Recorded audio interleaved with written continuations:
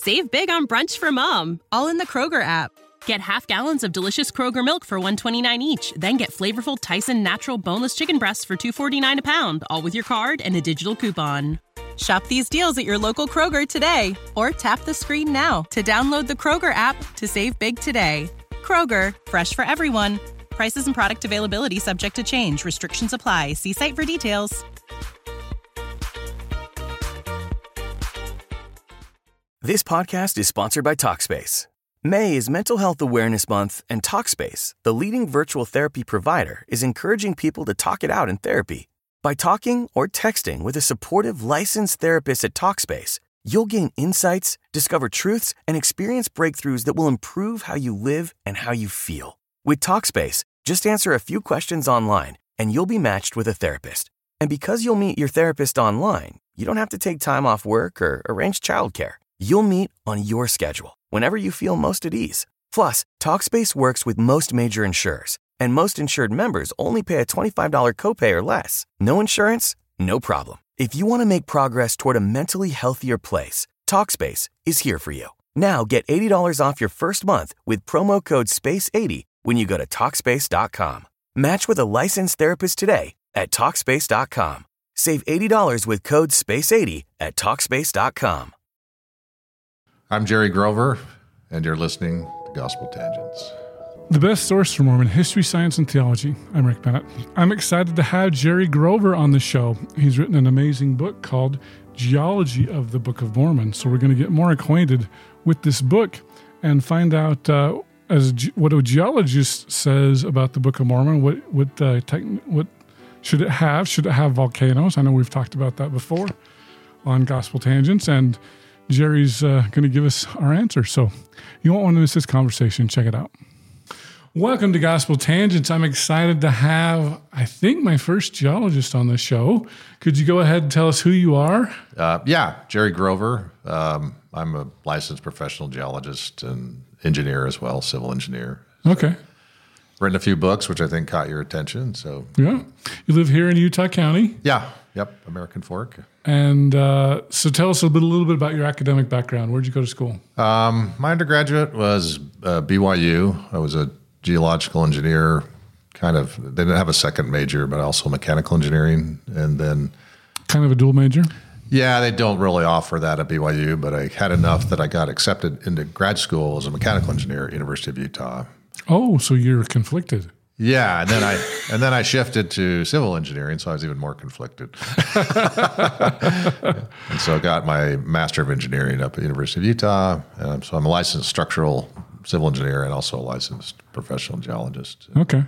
And so when they play each other, who do you root for? Well, my dad was a BYU professor, so I kind of had to be careful. I'm sorry. My son's a University of Utah fan. So. Oh, good. I'm glad to hear that. He must be cool. Yeah. So I probably root for Utah State. So. Oh, there you go. That's weird. Just to be nonpartisan. Yeah. Well, great. Well, you've got a book, a great book called Geology in the Book of Mormon. Why don't you show the camera? This is kind of got some tabs on it and stuff. But. There you go. And it's an expensive book. It's out of print now. You got to spend like $80 to get that thing. Yeah. Well, I only printed. It's actually free as a PDF. So all of my books, I only print a limited number. I'm not in the book selling business, and mostly donate to libraries, and then a few people that want hard copies. So I could do a reprint, but I just haven't got around to doing an update. So I'm working on some other books. So. Okay. Well, and we might talk about some other books too. So, so you kind of got a geology background, civil and mechanical engineering background. And so tell us why you decided to write Geology of the Book of Mormon. Well, I just, I kind of followed kind of Book of Mormon geography models and, John Sorensen's kind of models that he proposed. And even from the time I served an LDS mission. And so I actually got some of his early drafts to kind of translate into Italian because I spoke Italian. And so it always kind of interested me. But I really didn't have any inklings to publish anything. I assumed, somebody else might, some BYU professor or something. But really, nobody had done anything. And so I kind of thought, something that's really just been sitting out there with no research, as there are a lot of those topics, and there's very few scientific approaches to the Book of Mormon, as I found out. Looking at a lot of people write books on doctrine and the text and translation techniques and all that, but very few people have actually really looked scientifically at what's said in the Book of Mormon and what's indicated. And right. So that's kind of I have a website. It's basically dedicated. It's basically scientific and linguistic research. So that's really what I engage in and support. And I've also funded some other people's projects. So. Okay, and then before we dive into the book, I want to get a couple other things. I pointed out to you about a month ago probably that you have an entry in Divergent Paths of the Restoration. So do you lead a Mormon group? Or are you like a prophet or something? Well, I guess that's a career I hadn't really thought of. I guess it's possible. No, I was kind of surprised when you pointed that out. I'm like, I didn't really even know that they knew I existed. Yeah, so Steve Shields, if you're watching... Well, I think he caught on because I did the characters document translation, right? Yeah. And he wrote an article in the JHW or JHWA. John Whitmer Historical. Yeah, on the different. There was like 3 people that had attempted translations of that. Of the characters document. Yeah, so that's why I was in that article, and so I think maybe that's how he ran across me. Because I don't know him from Adam, right? So, he's a really cool guy. No, I'm sure I've seen him on like some podcasts. Yeah. He lives in Korea or something like that. Seemed like a nice guy. Yeah, he's a former 70 in the Community of Christ. And yeah. So for me, it was like, oh. In fact, he was at Whitmer in September here in Independence. So, yeah. Yeah, and I don't really involve, like I say, most of my books are not church history stuff, right? So they don't really cross over into a lot of that, other than when I did one on the metallurgy of the plates, looking at how they were made. And so I got into a little bit just because I needed the initial, descriptions of the plates. And so I do kind of engage a little bit in church history, but not a lot. So a lot of it's kind of, there's not very many. If I'm leading a church, there's like 3 people that really do scientific or even geographical research anymore. So,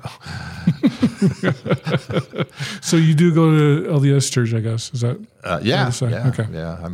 So you're not a schismatic leader or anything. No. I mean, I look at other religions, studied other religions. I'm open-minded about. I don't think we have some. License on the patent on the truth, right? I mean, you can get truth from a lot of areas. Science is just one. So I'm open-minded to listening to all kinds of people. So you're also my second politician on the show. Can you talk a little? I had Darren Perry. He ran unsuccessfully as a Democrat in the 1st Congressional District. I had him run right after he lost. Yeah. Well, I have a lot of repressed memory there, so I'm not sure much I can tell you. But So back in 1994, I went off my medication, decided to run for office. So I was elected as a Utah County Commissioner and served from 1995 to 2006 as a county commissioner. So, and I'm basically, I worked in the private sector before that, and then after that, I've been back in the private sector as an engineer. So that was really my only stint in government, per se. And so you were a good road builder, I guess, basically. Is that what the county commissioner does? I knew how to build roads. I knew about the recorder's office because I actually worked when I was a geologist, I did some researches in the recorder's office. So I actually kind of ran because I thought my skill set matched the job as opposed to just being some ego boost or something like that. And personally, I was happy if people didn't know who I was. My neighbors thought I was on maybe city council, or so they had no clue what I really did, and that was fine with me. So, I did develop 2 important maxims in life, though, as a politician. One was things are always darkest before they go completely black. And the second was there's no problem so large that I can't run away from it. Oh, cool. So, anyway, and I thought it was important that people run that actually have skill sets, right? They're not just attorneys or real estate people or people climbing. I had no interest in being governor or senator. I just felt like I could do a good job at that job. And did my best. So, well, very good, very good. Well, so tell us how you're kind of a geologist, kind of an engineer, right? What are some of the passages in the Book of Mormon, I guess, that caught your attention and led you to writing the book? Well, there had actually been a few articles done by some BYU geologists. Bart Koalas did one, maybe did a little small, kind of paper pamphlet, and Dr. Baer, both of those I had were when I went to school there, were teachers, but they were just very generic, right? They just said, well, Third Nephi looks like it has, looks like a volcanic eruption, but no one had really said, okay, let's apply this to actually the models. The other thing I was seeing is the geographic models. You had, a variety of them. Some people have their own personal ones, and they're all over the place. But they're do you want to give us a brief rundown of the different geography theories really quick? Well, yeah, I don't know all because there's, everybody's got a website. I'll help you. I'll fill yeah, I know you. I mean, basically, you have in Mesoamerica, you have probably two primary models: the River Sidon being the Grijalva River, or the Simacinta River being the Sidon River. There's also another one by Richard Hout, which basically has it further over to the east in the Matogua Valley, kind of Guatemala area. Yeah, and pretty much in Mesoamerica, most of the models agree that the land northward corresponds to the Olmec Jaredite / the Olmec civilization, which is an earlier civilization, and so you do have commonality with the two primary models. They also believe the premise is the land of Nephi is Valley of Guatemala City. So you actually have some commonality, but it diverges on which was the River Sidon. And then you have a few people, all of Yucatan, and but there are certain people that just have their own. They don't have any following, but they just propose and write a website. Well, there's like Baja also. Yeah, the Baja, they've kind of got a website there, and so I actually commented a little bit on in a later chapter. The book was basically saying, okay, what I'm going to do here is you have all these people. The geography and the passages that relate to geography, I mean, there's not that many that are very extensive, right? And so you've kind of gotten as far as you're going to get in terms of establishing the models, right? Now it's just arguing about, which river or that kind of thing, but there's not really much more in the text to ferret out. So I said, we need, and you have the archaeological parameters that you have to then apply, linguistic parameters. Again, because the text of the geography is just one parameter, right? It has to lay in and match other parameters. So I thought, well, the geology is a parameter that's never been looked at, right? That can actually, that I don't care whose model it is. They need to look at that and make sure that their model is consistent with what the Book of Mormon says geologically. And so that was the attempt of the book, was to actually establish, number one, was establish that all of the things described in the Book of Mormon that have geological, can be explained geologically. So that was part of the attempt of the book, say, okay, everything in Third Nephi, all of these things,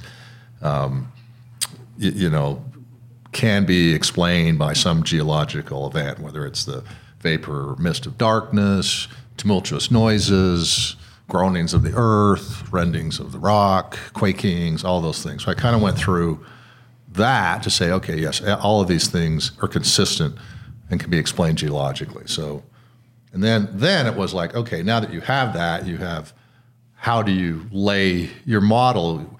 You have to have potential for seismic activity in the right places, right? It says the land northward had the bulk of the destruction. So again, some models don't really subscribe to a volcano. They try to come up with some other explanations. But whatever it is, you have to, show that you at least have laid down, the cities you've laid down are going to, the ones that were destroyed by the, show how they were destroyed, right? During Third Nephi, when the Great Destruction. Yeah, and that was if you have Ammonihah, not all of them are Third Nephi. I mean, you have a couple prison events where the prison shook. Oh yeah, like Alma. Mm-hmm. Right, and so there was a great sound, which I actually explained. There's actually what's called a super shear earthquake that occurs in strike slip faults that are typically granitic underlying rock.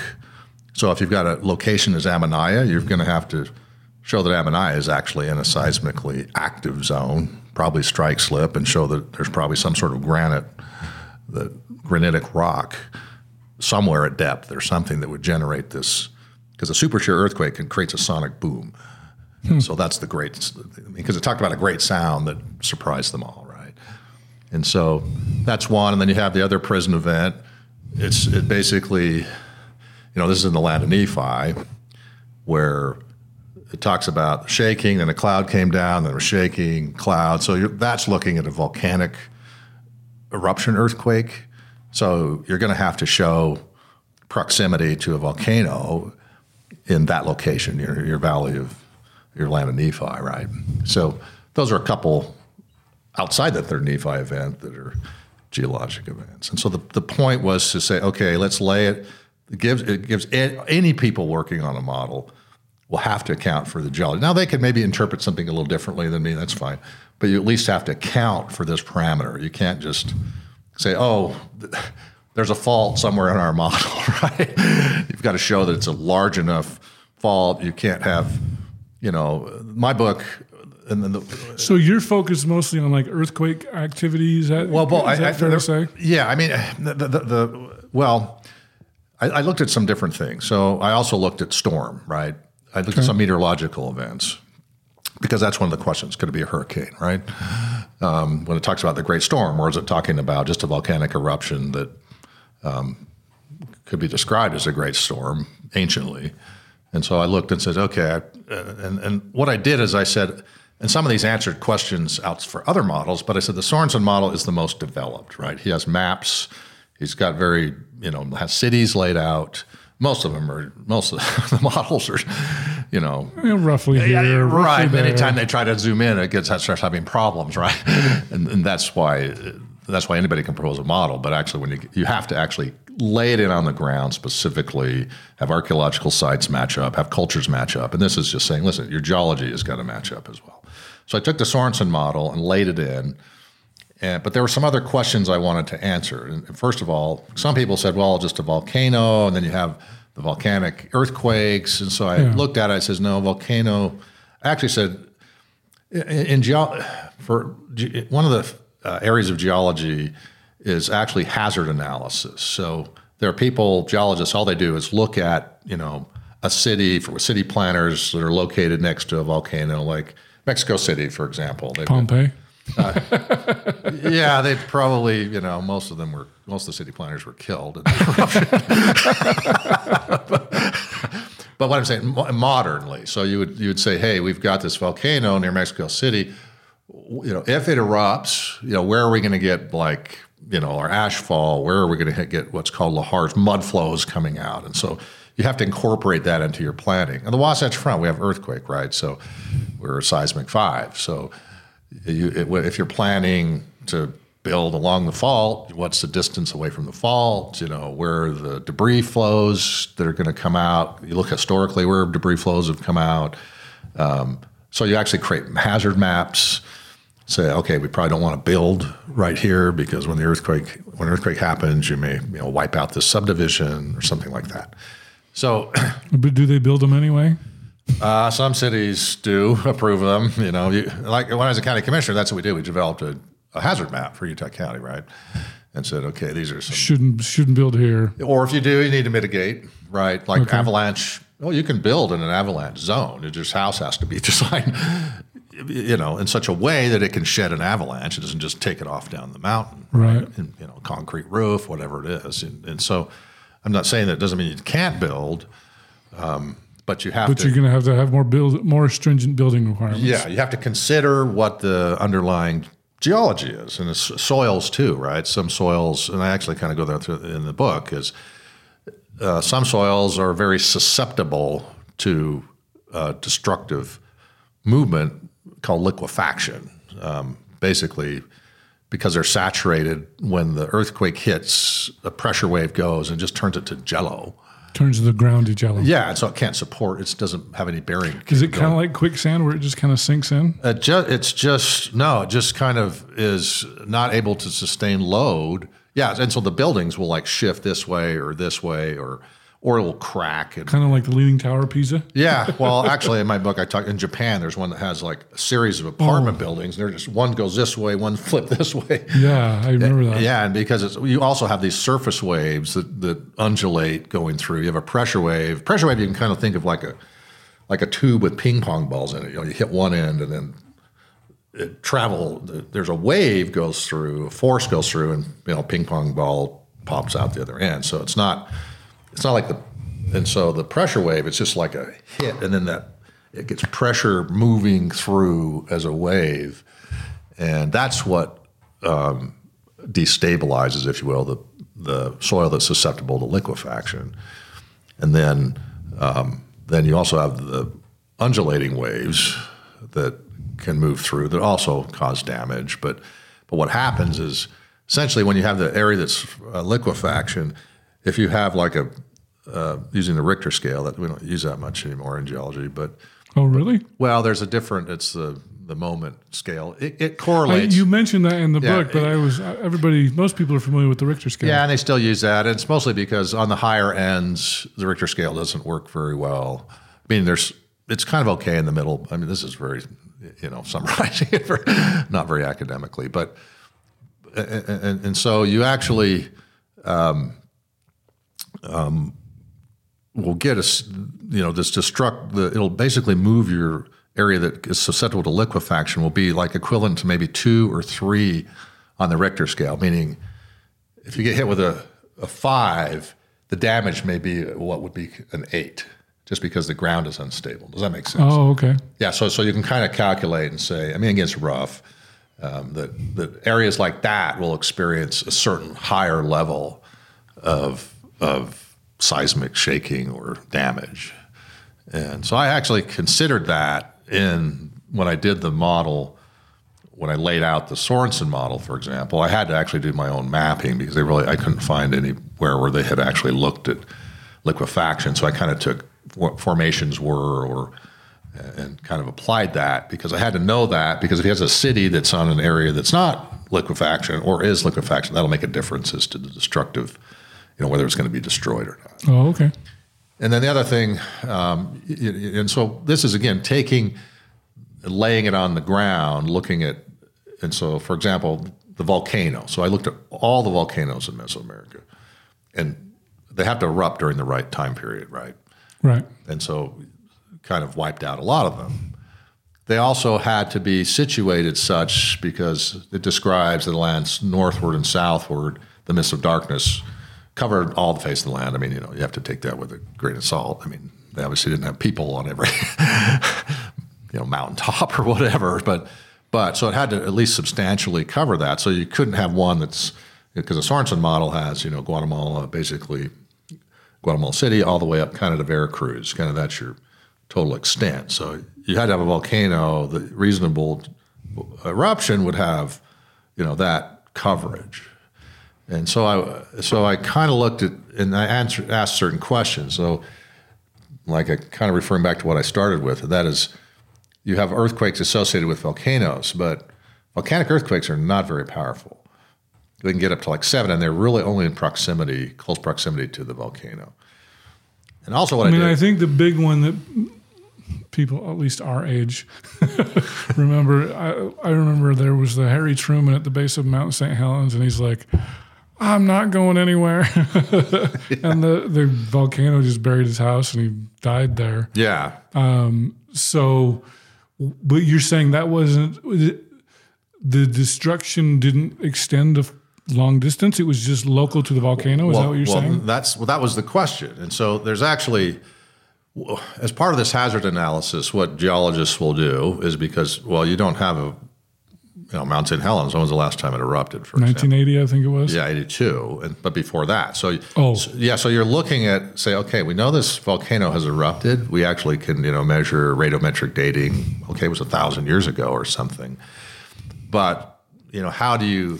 Well, that brings up another question. How do you date, especially from geological... I mean, everybody's familiar with carbon dating, but there's no carbon in metals, generally speaking. How would you date when a volcano erupted? Well, the real old ones, they use different technique, because radiocarbon only goes back, I can't remember, 20, 30,000 years, and then they use other, like, but there are other argon, there's other degradation of chemicals for the ancient stuff. I didn't care about that because the Book of Mormon is within radiometric. Just 2000. Yeah, right. And so the dating would be you have a lava flow or you have some pyroclastic flow. Or But that doesn't have does it have carbon in it? No, but you would date what's underneath it. Meaning you'll find Doesn't charred trees. Oh, Or underneath they the flow. wouldn't just be completely incinerated and gone? Well, some, but I mean, at some point you have something underneath it.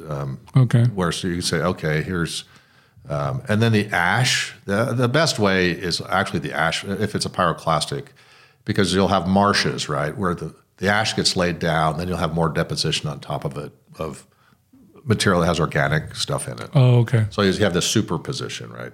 And so, because I keep thinking, so you can zone it in. Hawaii is one of my favorite places to go, and I've been to the national park there on the Big Island because they have, for the last That's where I was born. 200 years. Actually. Oh, were you really? Yeah, that's what my book. I started out. I was born on the flanks of an didn't remember extinct volcano.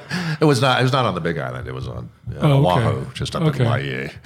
And Oahu's awesome too. But in the last say 200 years, we've been able to be like, oh well, we were here. We know when this lava flow happened and when this lava flow happened. But of course, before 200 years, it's a lot harder to date that kind of stuff. Right. And so you're looking for things that you can date radiometrically. And then you also look at superposition because you have lava flows sitting on top of other lava flows and lava flows. So you can actually get at least the sequence, right? Right. Oldest on the bottom, youngest on the top. Right. And so you can extrapolate. And there's also other, sometimes you have a flow that has a fracture because it's in an earthquake, and then there's another flow on top of it, so you can tell that the earthquake happened between the two.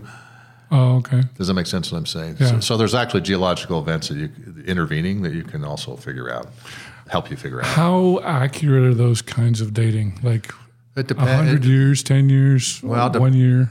Yeah, well, typically, I mean, there have actually been improvements in the radiometric technique, right? And so they're more accurate now than they were before. Sometimes, I mean, this is a whole nother discussion, but you actually it's based on the carbon-14 in the atmosphere. And so there's actually some fluctuation. So sometimes there's maybe a few 100-year period, you can't tell because it's almost the same amount or it's gone up or because it's kind of this curve, they call it the calibration curve. And so sometimes if it's in a time frame, it is a little more difficult to tie in. But it's typically 100, 200, 300-year spread, and then statistically they do what's called the sigma analysis. So you could kind of say it's more probable in this section. So you kind of have this larger range, and then statistically. Are we talking statistics now? That's my language. Well, I won't deviate from the mean here and talk about discuss statistics. But so basically, yeah. And so I had to look at that, meaning some of them had large, and some of them there's dispute because, are they getting the level? Again, it was like you have, one eruption up kind of near Mexico City went into, it was the Chile volcano went into a city. And so they were saying, well, they were sampling the level immediately where it hit, or we're sampling some lower level of organic material, corn cobs or whatever it is that they're finding in the archaeological site. So it's not like everything is, certain researchers will find different results, right? Okay. So there is, and I tried to look at that. So I actually. But usually with 200 or 300 years, sometimes within 100, I mean, it just depends. And again, I wasn't down there sampling, right? So I'm just relying on all the reports or the publications of each on the volcanoes. And I actually list all the eruptions of each volcano. I screened the volcanoes to say that these ones didn't erupt. And that's the problem with the Baja modeling. Oh, there's volcanoes. Like, well, none of them have erupted in the last 10,000 years, right? Oh, really? Yeah, problem. They're way too old. Yeah, I mean, there's one way up north. There's one on an island clear out. But I mean, not in the area that you need it.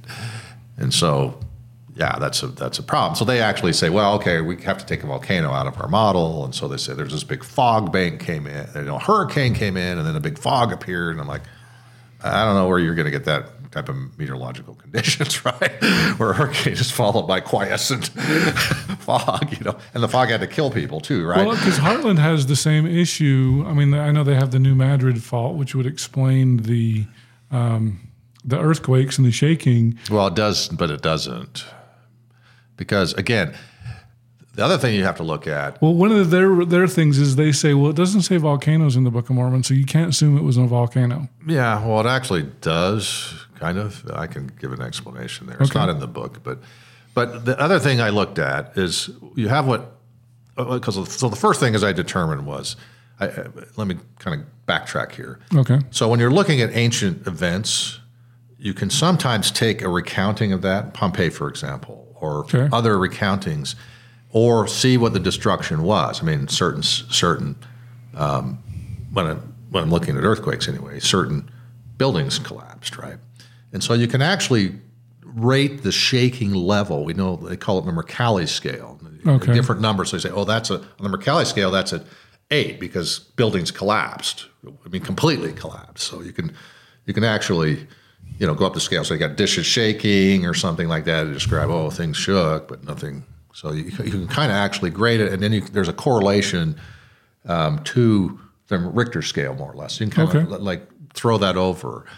And so that was the thing, is I'm looking at, you've got all these cities completely collapsing, right? And high and low, and it's like that. Volcanic earthquakes aren't to that level unless they're right on the flank of the volcano or something. And then like Harry Truman was. And that's the least of your worries is an earthquake if you're on the flank of a volcano when it erupts. A pyroclastic, you just get burned to crisp. Right. Right. So I looked at that and I said, so a volcano itself cannot account for all the destruction, right? So you do have to it does account for the mists of darkness, right? Yeah, it accounts for certain elements of it, right, which earthquakes don't. And so that was the conclusion I reached. You had to have a volcano and a regional fault system. Both together, not just one or the other. Right. Both together. And then I looked at, can that happen? Has that occurred? And yes, it has. In fact, probably the theory is that the pressure is built up in the volcano and then the earthquake is the trigger, right? And so the earthquake happens, then the volcano erupts because it caused. So the earthquake kind of causes the eruption? Yeah. I mean, eruptions are building up of pressure, steam, whatever, underneath in the magma chamber, and it's come up. At some point, it reaches a point where it blows, right? I mean, but if you move it or you create a fissure or something because of the earthquake, then it can precipitate. It won't cause a volcanic eruption for a volcano that's not prepared or close to erupting. So that's one thing you have to look at. But it creates a space where it can erupt. Yeah, or overpressure, because again, you have a lot of stuff going on, and so that's one of the parameters you look at if you're saying, because they've studied it and said, there are volcanoes that are at risk because they're on faults, but you also look at what's the period of time since the last eruption. If it just erupted 100 years ago, well, an earthquake's probably not going to trigger an eruption because it's not built. The overpressure hasn't built up yet again. That's typically how volcanoes, they erupt, and then over time, the pressure builds up again, and then they erupt again. And depending on what's underneath them, it may be, every 500 years, some 10,000. I mean, they're not all the same. Mount St. Helens is probably the one volcano that Americans are familiar with. Right. Do you know when the one before 1982 was? I'd have to look it up. It's in the book, okay. I think. But I think it was like 1800s or something like that. Okay, so but it wasn't as catastrophic, I don't think. There's also. That's the other thing you look at. It's a VEI. There's a VEI index, explosivity index of an eruption. So you actually rate the eruption according to the amount of energy that it released. So you have like Krakatoa as like a VEI 10 or something. And I also looked at that. So I said, what level of eruption do we really need to get the third Nephi event? And I also looked at because it's possible you have two volcanoes erupting at the same time. And it has occurred in the Kamchatka Peninsula in Russia. So those are possibilities. Does it happen in Hawaii a lot with multiple volcanoes? Not really, because Hawaii is it's a little different. Number one, it's a different kind of volcano than what you find for the most part in Mesoamerica. There's explosive volcano like Mount St. Helens that create these pyroclastic flows, and those are typically on what we call subduction zones, where you actually have a crustal plate going underneath another plate, and so it builds up, and then you have the overpressure. There's the other kind is kind of a shield volcano, which is basically where you have fissures occurring, where it's a spreading center. So you have, like at the Mid-Atlantic Ridge, right? There's not a plate going underneath there, but there's volcanoes underneath the water, and it's because it's the plate is separating. I mean, there's a kind of a liquidy mantle that they ride on top of. That's what's pushing, these plates around, and so there's spreading. But because one's spreading, another one's going underneath another plate. And so it's a different kind of volcano. Hawaii is a little particular because it's basically you have a hot spot that's coming up. It doesn't really follow, it's not really a subduction zone. It's not really a spreading center. And so that's why you have the big island is active, but the other islands, as you get progressively are not north, and they're older. So, right. So they used to be over the hot spot. And the plate big island moved. is now. The plate moved. Another one came up. The plate kept moving, right? And a lot of them, start below the ocean as they form. And so that's why the big island is active and Oahu isn't, is because it's moved off of the hot spot that's coming up from the mantle. So that's kind of a So we have no worry about Diamond Head exploding. Well, I mean, I guess there's some theory that maybe there's still some seepage or something like that, but yeah, it's not. It's pretty much inactive, right? Mm-hmm. So, that's why Hawaii is a little different than most of the other volcanoes. Okay. And so you have, and so the explosive volcanoes are typically off of subduction zones, like Mount St. Helens. You have the Juan de Fuca plate coming underneath North America, and so and that volcanoes don't occur right where the subduction; they occur some distance back. There's what's called a volcanic arc, typically. So you have a series of volcanoes like Shasta and Rainier, and I mean that's part of the volcanic arc, if you will, that's from that plate going underneath. And so, so you have to have the right kind of volcano too. The one that's described in the Book of Mormon is not. It's not like Hawaii. It's dangerous, but only if you can't outrun the lava, right? Because it doesn't. It's pretty slow. Yeah, because pyroclastic, like Mount St. Helens, it just produces this. Just exploded. Ash, a lot of ash, superheated, and just comes out at such speed nobody could escape, and it just kills, and it wipes out, for anything in its way, and it's just it's very. Those are the worst kind of volcanoes, right? And so, is that what Pompeii was as well? Probably. Well, Italy's kind of complex, actually. So it's interesting because Vesuvius is that kind of volcano, but Etna is not down in Sicily. Oh, yeah. So they kind of have this very complex geology of kind of spreading, and then one's going underneath. So it's not like it's also clean, but yeah. So. And the Book of Mormon is describing a pyroclastic type of volcano. Yes, because what's the difference? So pyroclastic explode. And you get ash everywhere. And they're a mist of darkness, right? Okay. Yeah. Whereas the shield, is that more like Hawaii where it just kind of drip, drip, drip, here out comes the lava? And yeah. Or you get like cinder cones that are like sputtering. They're not like, they're forming over time. There's not some big blast. Okay. And even Hawaii, typically they don't have a lot of ash. Yeah, and they have explosions, but it's more local and mostly just. I'm trying to remember. There was a recent. Was it in Iceland or Greenland? One of those where. Iceland is actually on the Mid-Atlantic Ridge, so it's actually a spreading. Those volcanoes up there for the most part. Those are spreading ones. Yeah, that's actually kind of what you're going to see under the water. If you could go down to if you're at the bottom of the ocean, you'd see kind of the Icelandic kind of. I remember there was problems with some airplanes that had to go around because they can see rain and the weather, but there was a problem where they flew into volcanic ash and the radar couldn't see it for some reason, and they had some real problems keeping the flight. Yeah, and it's up. not that you can't have some ash coming out of those kind, but you don't have it's a super explosive type of pyroclastic events, basically. Again, I'm simplifying. Some geologists will probably comment, hey, he's not 100%. I'm just generalizing a few of these things. So that's what I looked at. It says, okay, so anybody that's proposing, let's say the Heartland, that's the issue, is the New Madrid Fault. Yeah, right. It's a very powerful fault. But what you have in earthquakes is you have what's called attenuation zones. So you have the fault, and you have some distance off the fault where you'll get damage. Obviously, it decreases farther away. Now, some of it depends on what kind of material. Again, if you have liquefaction or other unstable material, maybe you get damaged a lot further away.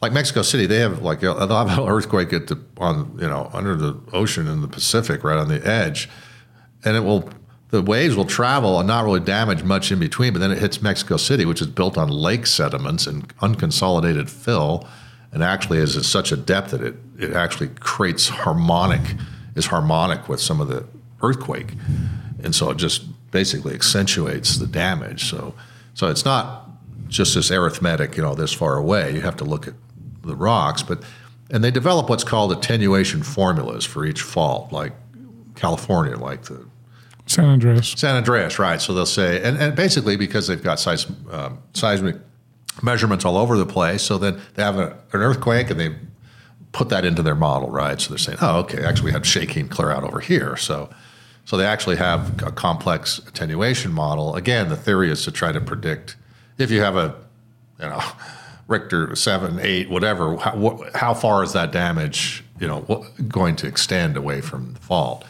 So that's the theory. The problem is like the New Madrid. I don't have anything against Heartland people, whatever, they kind of promote their own model, but I haven't really published it. But the reality is you have the New Madrid, which is a powerful fault, but then you have to look at the attenuation zones away from it. And yes, you can have damage adjacent. And then they say, well, hey, there's some bells ringing up in Boston. Yeah, it's in Connecticut, I heard. Yeah, but it's like, well, to ring a bell's just a pendulum, a free-sitting pendulum. It doesn't take much movement to get something like that to swing. And that's like a Mercalli 2. It's not enough to collapse.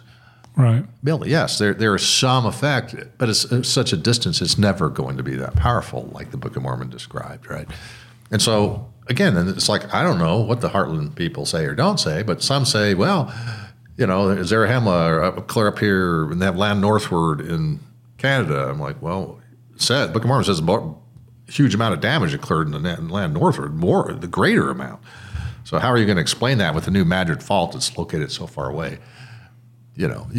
It's the devil in details, right? You can't just say, "Oh, I got this model. It's got a fault in it." Yeah. You actually have to put it. Where is the fault? Where does your model? Where do you have things in your model? Is the damage going to be in the area where the Book of Mormon says it was? Exactly. So that's kind of what I was trying to do in this book. Is say, okay, guys, you can't just say, "Oh, we got this earthquake," or you actually have to lay it in and say, does it? Which has kind of made a few people mad in Mesoamerica too, because they had some that had Ammonihah. I was like, well, that's not in a seismic area where you have it. And they had all the cities on the east of Yucatan. I'm like, no, Yucatan Peninsula, it's like the most stable, not until the very, you get to the very southeast corner, then there's a fault system, but it's like the most stable seismically in all of Mesoamerica, the Yucatan Peninsula. So throwing some cities out there that require an earthquake doesn't really work. And again, it's like I'm just telling you. I mean, you guys are doing the models. I'm not here trying to bash you, but I'm just saying this is a parameter you have to consider. You can't just have these general statements or arguments. And like the Heartland, they kind of say, well, the mists of darkness. There's what's called, they call it earthquake fog. There's a kind of anecdotal evidence of some. Well, my thought is but that was only local to the fault, and it was basically condensate coming up from saturated soil. So it's not where they have, and the sand blows. It was like, there's sand blows. They go up 100 feet or so, but they don't last 3 days, and they're, again, proximate to the fault. So if you have the land northward in Canada, you have to have a mist of darkness that can cover the land northward, because that's what the Book of Mormon says, or at least a significant amount of the land northward. I know it was the 1930s, there was the Dust Bowl problem, and it was basically because we really had bad land management with the farmers and everything, and it created, to me, that would be a huge mist of darkness. And also, do we have any record, or would there even be any geological record of like a Dust Bowl type activity? Well, you might find it in, if there's deposition of it over time. But again, the other thing I looked at is the time frame. You have to have it 3 hours, right? That's what the Book of Mormon says. And then 3 days. So you have the main event for 3 hours. And it also talks about for 3 days there was groaning, tumultuous noises, quaking. And so that's your time frame. So you can't just, okay, we have this storm that, it's got to be a 3 hour duration, and the mists of darkness have to cover most areas fairly shortly after that. Like a volcano, like Mount St. Helens. Yeah, right. Because I do remember when that thing went off, it was like pitch black at noonday. Like it really, and you Mount St. Helens, if it was in the right spot, would really explain the mists of darkness. Exactly. And it says they couldn't burn their wood, right? It snuffed it out, so they couldn't do fire. So again, and it was mist. It wasn't just vapor. They talk about vapor too, but mist. So it's like almost a tangible something, So I mean, it does match, right? Mm-hmm. And so then, so the question is then, okay, so you have a regional earthquake and a volcano. Where do you have that?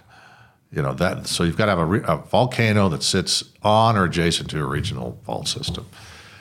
If you're looking at a volcano, I mean, if you just want to ignore it and say it's whatever, but I'm just saying you've got to explain all these things. You can't just explain 80% of them. Right. You can't just cherry pick when you're trying to do Book of Mormon geography. You have to look at everything. And so that was the point of the book, was to say, okay, here are the parameters. Now, you can debate, get some tumultuous noise from something else. I don't know what, but And then the other interesting, but a volcano would explain it the best. Is that what you're saying? Yeah, because volcanoes, it's almost like a symphony. Is how simple they have. Can make all kinds of sounds. And specifically, the interesting thing is the prime volcano that looked like it was the volcano for the Third Nephi event is a San Martin volcano. It's in the very land northward, right in the middle, Olmec land northward.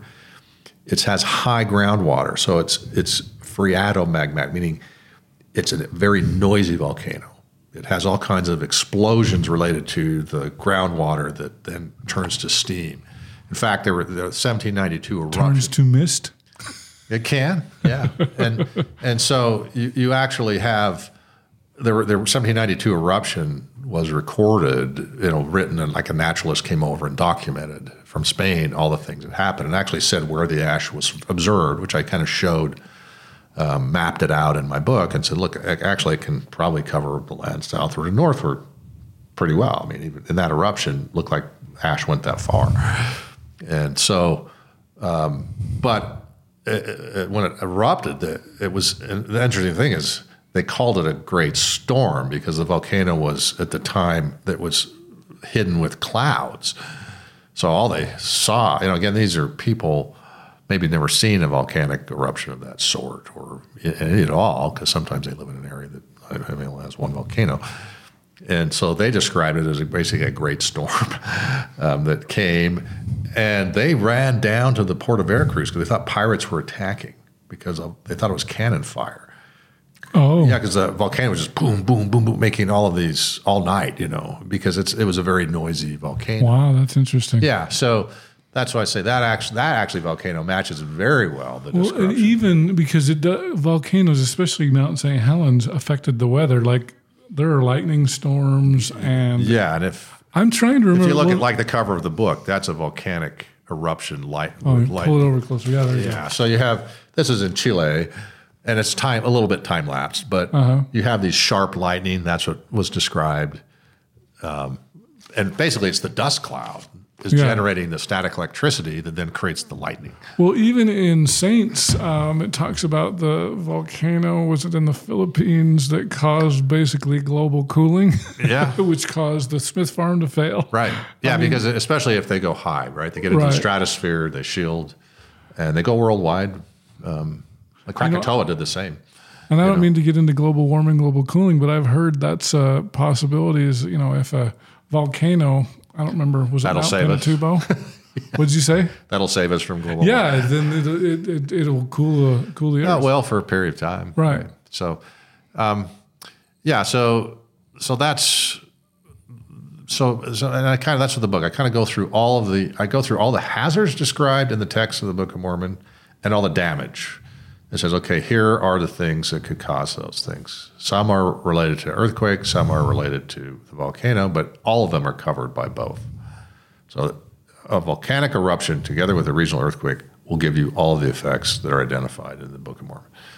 So I'm basically saying, yes, the Book of Mormon, the description, of course, they don't say, oh, this, we had a strike slip fault. They're just explaining some horrendous event they didn't understand what was going on. It was God was punishing them. Well, it was a pyroclastic volcano. Yeah, right. And so, even like the sinking of Moroni into the sea, well, you actually have that if you have, liquefaction from an earthquake. That actually happened. We keep joking about San Andreas that LA is going to fall into the ocean, right? Is that going to happen sometime? No, because it's a strike slip. So it's not a spreading center. Okay. If it was a spreading center, it's the wrong kind of fault. Yeah. Well, parts of it might. I mean, actually, California, most of it, a lot of it is accreted, meaning it's material that's got accreted from the movement of the fault and of smidgens of. It's actually made up of. It's very kind of geologically complex. A lot of it. But again, that's a good example. That's another thing I figured out too. It's the description in the Book of Mormon. So there's different kind of faults, right? There's what's called a normal fault that's up and down. Okay. A thrust fault means it goes up over, the hanging wall goes up over, and then there's a strike slip where it's horizontal movement, like the San Andreas for the most part. Okay. But strike slips actually create all kinds of weird fracture patterns and that's kind of sounds like that's what the Book of Mormon is describing, where it says, the rocks rent and there were cracks everywhere and the roads were all broken up, and it seems like not for sure, but I'm just saying it actually. So strike slip sounds like the best. Yeah, and actually, so I looked at Mesoamerica, and you have basically the subduction zone on the Pacific side. It's complex because there's like a plate rotating against another plate, and the Cocos plate going underneath the North American plate and the Caribbean plate. It's pretty complex, at least for terms of your subduction and your tectonics, what they call the tectonic plates. But you do have a strike slip fault goes right through the San Martin volcano. In fact, the structure of the volcano is dictated by the fault system, meaning where it erupts along fault planes, and so that actually matched very well up on the Veracruz fault system, where the one on the Pacific is a subduction and it's mostly deep earthquakes. I mean, they're powerful to a point, but they don't necessarily generate all that kind of the same level of structural of cracking and fissuring that you would get. So does one type of quake last longer than another? The strike slip versus the that's dictated more by what pressure is needing to be released. Okay, and so not necessarily. Nature. Yeah, but again, that's what you're looking at. You have quakings occurring over 3 days, so you have a major, and actually in the 3-hour period it said quakings. So you actually could have multiple quake. Yeah, so for 3 hours you have hit, and then it has quakings for 3 more days. Now that could also be, maybe there are still some volcanic earthquakes locally from the volcano, because the tumultuous noises continuing indicates probably the volcano was continuing to erupt at some level. And it's not atypical for a volcano to erupt and then have smaller eruptions and things going on for some period of time. Often they're, 4 months apart or something. Even Mount St. Helens, you had the eruption, then you had the dome start to build within the crater. So you still had some volcanic activity going on some time after the eruption. Now there's not much going on. But so essentially, you have the 3 days where you have tumultuous noises, groanings. So it sounds like, that's a pretty good description. And they couldn't see anything, right? Because they were, they couldn't describe lightning because they were covered with ash. So let me ask you this. Does that make sense? Because it sounds like, because you said there's different types of volcanoes. Are there different types in Central America as well? So you started with a pyroclastic and then you went to a shield type? Yeah, well, the interesting thing about the San Martin is it's actually a little of both. It can be pyroclastic, but it also, because it's actually in a situation where it's slipping and spreading a bit, but it's also part of the subduction zone. So there are complex volcanoes. It's not all, I was kind of describing the more simplistic kind, but like in Italy, right? You've got one volcano here. They're different kinds, not very far from each other. Etna was what kind again? It's a shield. Okay. Yeah, shield. So, and again, we don't, you kind of know what's project what's below the surface, but you can't. We don't know everything that's going on in the mantle or something. So sometimes, like Hawaii, there's certain exceptions to, Is Hawaii shield as well or no? Well, it's called a shield, but it's not from a spreading center or a subduction zone. It's kind of this hot spot from the mantle that's coming up and that just blebbing up in that place. I haven't studied it a ton. Maybe they have better theories now, or when I looked at it when I was in college. It's not Book of Mormon area, so I haven't really looked at it.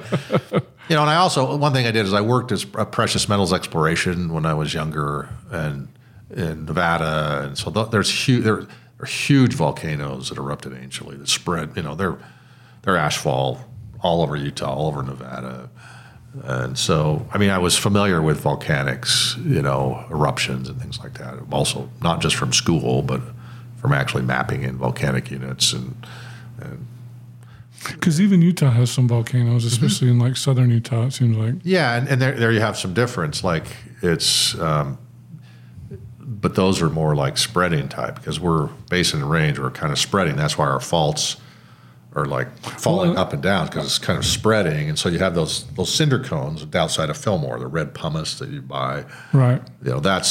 That's coming from not a pyroclastic. That's more of a cinder cone. And even Yellowstone is a gigantic volcano, right? Yeah, it's a super. Again, those are the super volcanoes. That's what I'm talking about. Anciently, the volcanoes that we have a geologic record of, some of them are huge, and ash falls covering half the western United States, not just around Mount St. Helens. I'm not. We're not talking about that for Book of Mormon. That's the other thing I looked at. I said, well, how powerful of a volcano do you need? And it's like, well, you don't need a huge Krakatoa type destruction. All you need is just to get ash to the land northward, land southward, have some destruction. So like a Mount St. Helens type, would that be the type of volcano? Yeah, that type of eruption or something close to that.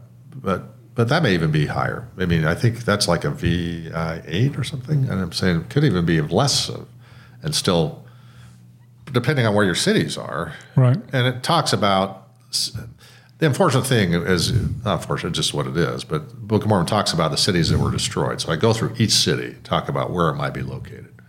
Where Sorensen had it in the model, he didn't have all of them, because some are only mentioned at the time of the destruction, like Josh or whatever. But Josh actually, I think, means fire in Hebrew. So some of them, I think, they got their name because they were destroyed by fire.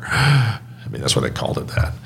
But I did look at that. I said, okay, so these were ones where it said the fire rained down or came down from the sky, basically, and destroyed them. So I said, okay, we don't have really good studies, but I said, okay, let's take Krakatoa. That was a big one. How far away from the volcano did you actually have stuff that could come down and light cities on fire and burn? The actual fallout from it. And Krakatoa is where? That's like in the Pacific. But it was just it's over kind of Philippines, I think. Indonesia, I think. Okay. Yeah, but that was one where actually I had some information because some people clothes caught on fire that were 40 miles away from the volcano. So I said, okay, so I can use the geology to at least say, okay, these cities were within this proximity. The ones that were burned with fire, Zarahemla was a little different because it took fire, but some said the fire came down. So you're saying, okay, so those cities are going to be somewhere within the proximity, this distance away from the volcano. So I was able to say, okay, and also applying the geology can help you locate. If you can identify the geology, then you can then better locate where these cities might be. Right. So it was kind of an iterative thing. So once you apply the geologic parameters to the model, then in fact you can then, improve your model. Not only verify your model, you can improve the model by saying, okay, these cities are probably up in here. Mm-hmm. So, So that was kind of the gist of the book, was to actually, verify that yes, all the events in the Book of Mormon that are geologically appear to have a geological element can be explained with geology, and specifically the Mesoamerican models. Then second, can it help identify, further clarify your model once you figured that out? And so that was kind of the crux of the premise of the book was to kind of get people thinking about it. It wasn't necessarily proving the Book of Mormon. I don't really care about that. And, could Joseph Smith have known this or not? I don't care. So, just the presumption is if the Book of Mormon is what it says it is, does the science support it? Right. Yeah. So, you obviously have to look at what does this term mean? Could it, if it's early modern English or things like that. I do have to look at the text and interpret a bit, that the translation may be.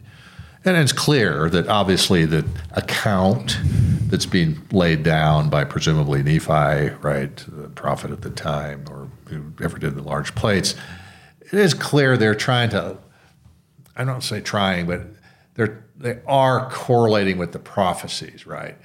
So all of the items identified in the prophecies are also discussed or accentuated in the description. Mm-hmm. Right? So they wanted to make sure that, that all the things talked about are found in the destruction. I don't know if that makes sense. No, it makes sense. Yeah. Some historians would say, well, that must mean it took place after so that the prophecy could be guaranteed to work, right?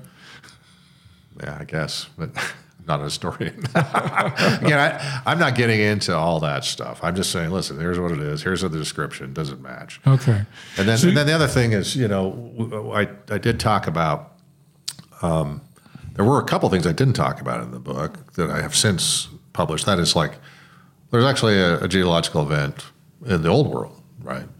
Lehi goes out and sees a pillar of fire coming out of a rock. So the interesting thing is actually I looked at, the lands where the tribe of Manasseh, lands of his inheritance, where he would have gone. There is a volcanic field there. So that actually... In Israel? Is that what you're talking about? Yeah. Yeah, and that's one reason you're saying, why isn't there a volcano? It's like, well, Israel didn't really have a volcano. There's a word for volcano. You don't find it in Hebrew.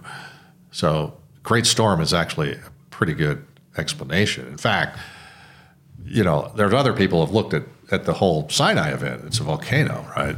Shaking, fire, cloud. I've heard that, that might have turned the Nile to blood. Well, that was I think that was kind of upstream. These ones are saying, well, where they went, after they left and went to Mount Sinai. So Mount Sinai is not at the headwaters of the Nile. They're just saying there was some mud or something from some event. But they're actually saying in southern... kind of it's kind of Mount Bedr, I think, in Saudi Arabia is a good candidate for Mount Sinai because it was a volcano, right? Well, it had pillar of fire by night, smoke by day. It does sound like a volcano. Mm-hmm. But they called that, again, some of the translations have that as a storm event. Even the Ezekiel vision where he talks about these balls of fire and thing, well, ball lightning comes out of some volcanoes. There was where he was at, there was an active volcano north of him, about 50 miles. I'm not saying, all elements of the vision, but it kind of could match, Mm-hmm. There maybe there was something going on. So, and then I also looked at the cloud where it talks about the Jaredites, where they were led by the cloud. They went to the land of Nimrod in a cloud. So I actually said, okay, there is an active volcano right there up in the area of Nimrod, so that actually matches. And then I kind of actually said, if they took this route, you have volcanoes that erupted during that time frame, 2500 BC, periodically, that if they were erupting at some distance, in the open sea, that would be a guide to them. So, that's a little bit more speculative. So I did say, okay, that might also be some geological explanation for that. So, but I did that in a different book. So those aren't in there. But I also did take, there are some events in Ether that talk about, destruction like we've never seen, kind of using the same language that was used in the third Nephi. And there were times when the three volcanoes adjacent were erupting at the same time, 2 times. The Heth event where the snakes came out, that'd be typical of an eruption that they have to migrate because they can't, their habitat's been disturbed. So there are, and that can help tie in the Jaredite chronology too. So, those are points where I know the eruptions took place during a certain, 100-year period. So you can kind of lay in, that helps you lay out your Jaredite chronology. It gives you some anchor points because that's kind of the difficult thing In the Jaredite, you don't have a lot of, you have like king reigns and stuff you can kind of figure out, but you have to have some fixed points to anchor it to. And then you have a gap in the middle where you don't know how long it went from Replikish, where it just said the descendant, it didn't say son, So I did look at other geological events in later books. Actually, the book I'm working on now has the Lehi event. So that was kind of the crux of the book, and is laying in all of those things that are found in the Book of Mormon to help, better identify your geographic model. It's just one parameter. There are others, but it does some just fail, right? I mean, that's a problem with the Heartland. You don't really have. You can say there's a fault, but you say, well, the mists of darkness where this earthquake condensate. I'm just like, well, you just don't get that distance away from it. Those are all proximate to the fault. It's very rare, but even then, okay, let's consider that. So it had that. Maybe somebody can make a model that's smaller. I don't know that actually can redo their model so the geological parameter fits. I mean, I'm not doing that, but so. So from your point of view, geologically, Meso is probably the best fit for the Book of Mormon? Well, I'd say the Sorensen model actually worked very well. He had like the land, like the city of Bountiful, where he had it. It was an area that was stable. It didn't have liquefaction where he had it, and right across the river there was a horrible liquefaction zone. So you're like, okay, because they went to Bountiful because it wasn't destroyed, but they could look around and see the destruction. Well, makes total sense from the Temple of Bountiful. They could just look across the river, and where there was a high area of high liquefaction, everything got wiped out. So those kinds of things that, so you look and say, yeah, the model, what he's laid out fits pretty well. Is that the correct one? It's not the only parameter, but yeah, that it works. So it would be better than Baja. It would be better than Heartland. Yeah. Again, the Baja issue is, where is your vapor? You have to have vapors killing people too, right? And those come off volcanoes that can carbon dioxide or hydrogen sulfide that can just kill people immediately. And so again, you kind of have, you can have certain elements work, but you have to look at all of the things talked about in the Book of Mormon. And that's the problem with the Baja.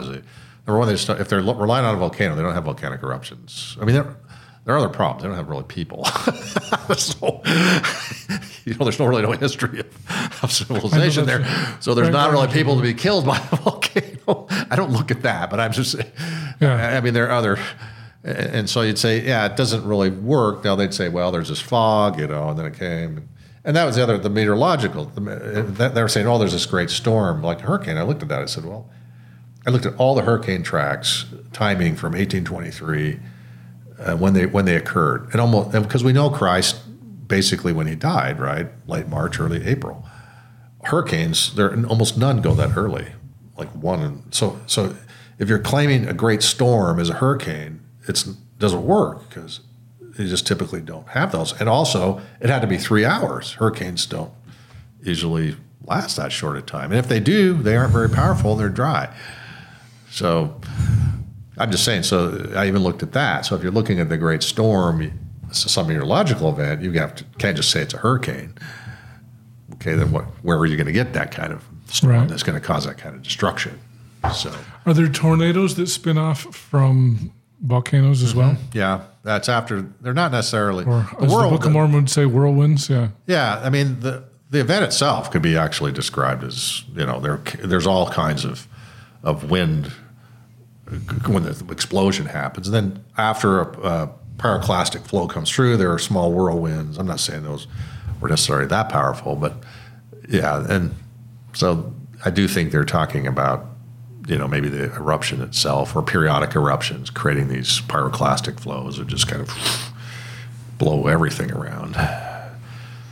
So, yeah. So again, is it evidence that the Book of Mormon is true, historical? Well, yeah, I would say that, because the description, and it's kind of curious because like there was one it talked about where hills and valleys were left in the stead thereof, right?